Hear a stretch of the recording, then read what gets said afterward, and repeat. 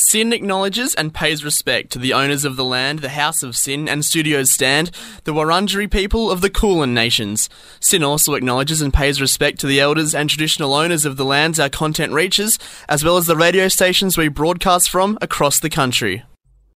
Last week, I was fortunate enough to speak to Liam, one of the directors from Colour Club, a little bit about the Save Our Scene petition and his involvement in that, and I guess the cultural implications of Corona on the Melbourne music scene.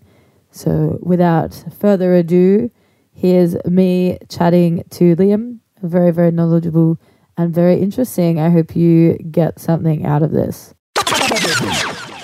My name is Liam Alexander and I'm one of the directors of Colour Club in Carlton.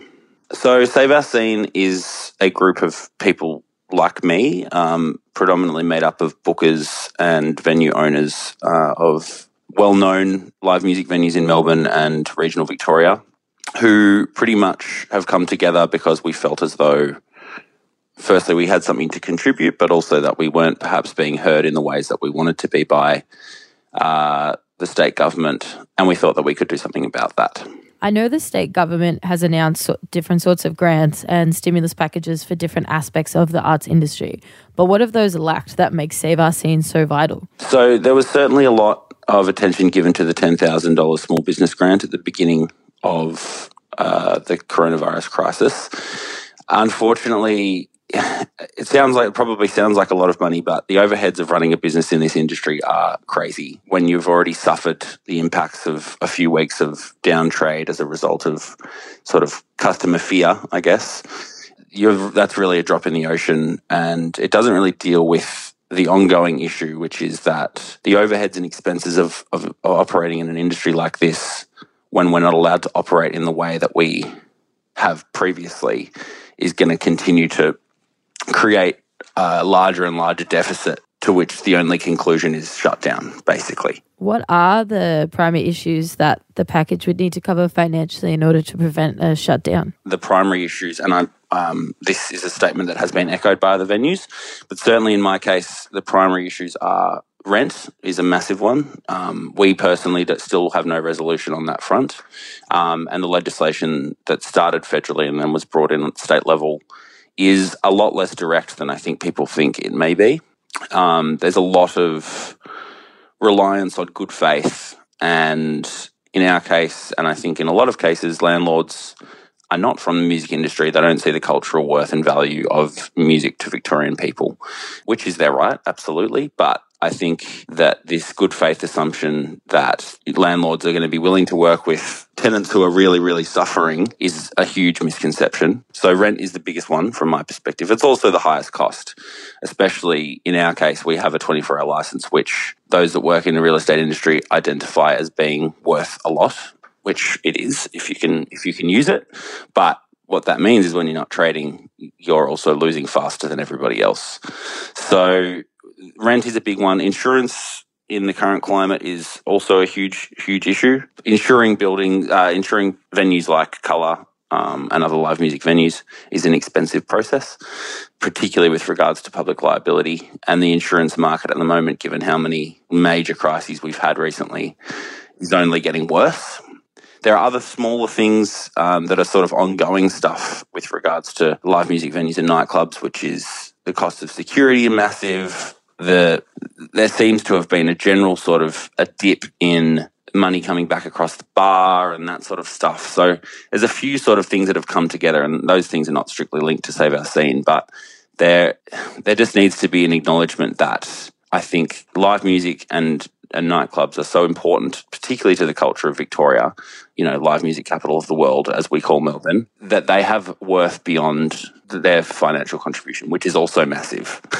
And we just want that to be acknowledged, Yeah, exactly. Like my next question was going to be, why is it so important that small to medium-sized venues are helped through this difficult period? Small venues are where people start out. So it's opportunities for younger artists that if these small venues didn't exist, those opportunities would not exist. And that stretches to even the most famous Australian musicians. Everyone started somewhere. And I know that we pride ourselves at Colour on providing a space for those who haven't maybe done it before. And we did before. I used to work at a venue on Swanston Street called Lounge. It's a similar thing. And it's a sentiment that's been shared by so many of the people who are involved in Save Our Scene is something beautiful about small venues, particularly in Melbourne. So there's professional opportunities lost. I think live music venues traditionally are great places for discourse about social issues as well. And I think that for me personally, music venues were the first place I ever felt really at home.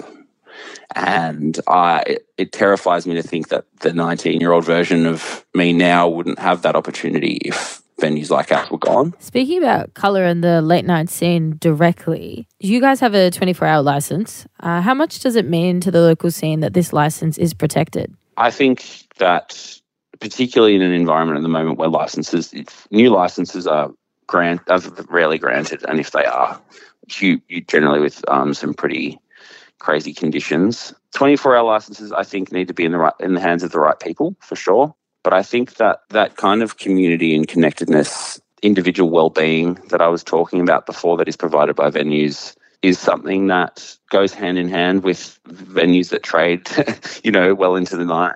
Like that's it. I remember reading an article, I think it was in Resident Advisor, about dance floor epiphanies, and that struck such a chord with me. I feel like there's these early morning experiences with some of the world's best or Melbourne's best DJs. They happen when the sun is coming up, like people look around and they just have these incredible moments. And I think that, I'll do everything in my power to preserve that 24-hour license, because I've had so many meaningful experiences as a result of venues like that, and I don't want to lose it, that's for sure. What sort of things have you guys been doing to try and, stay relevant and keep up a little bit of business in the meantime? Obviously, it's not sustainable in the long term, but I know you've had a few things in the works in terms of continuing business. Predominantly our thoughts on continued trade, which is obviously at a much lesser rate than what we were doing previously, has been to engage our staff, because I know that a lot of them have struggled not working. It has been to engage our suppliers, who are small independent distributors of whether that's wine or other things. Like, we've tried to just keep a sort of smaller chain going, because at least it gives us something, So we've done a wine delivery service, we've done some merchandise, but at the end of the day, unfortunately, while these things kind of keep us busy, we're running at a loss. And at a certain point, we have to stop and say, this just doesn't cut it, really. And that comes hand in hand with adjustment of costs and this sort of stuff that I was talking about earlier. But yeah, it's been nice to have something to stop us from going too stir crazy, and certainly it's helped the mental health a little bit, that's for sure. But yeah, I think it's very clear to us that it's not sustainable. I heard one of the things you guys are doing as well is putting together a bit of a various artists compilation for the club. Yeah, we're working on that. So we've got all the tracks back, planning on putting together a record, a 12-inch that represents the live music side of what we do and of the nightclub side. So there'll be an orange side, which is our upstairs. I'm not sure if you've been in our orange room, but yeah, I think people tend to remember that. And then downstairs is the sort of is the blue room with the sort of late night, more clubby stuff. So yeah, we're really excited about that. It's been sent off to be mixed and mastered. So fingers crossed we'll have a bit more news on that in the next month or so. And yeah, doing some food stuff, partnered with a friend of ours who does a wonderful job making pizzas. So, but even that, it's like, it's great to have faces in the building and have, Benny and I and Carlo have the opportunity to be back in our space. But it's just, unfortunately, not anywhere close to what we need to survive, unfortunately. What's the easiest way for people to find the petition? Is it just online? Yeah, saveourscene.com.au. There's all links there as well if you just want to go straight to that website. Otherwise, Google Parliament Vic live music venues and it'll come up. It's really easy to sign the petition. That is a massive thing. I think remembering how remembering those dance floor epiphanies when we do come back properly, and making sure you go to your favourite live music venues. And if you are in a position to do so, pay for that ticket, buy a few drinks. Yeah, keep reminding your friends to do similarly, you know. I think that'll go a long way. What's some other stuff, I guess, that punters can do in the meantime, aside from sign the petition, in order to kind of, I guess, keep the dream alive? Keep the discourse up.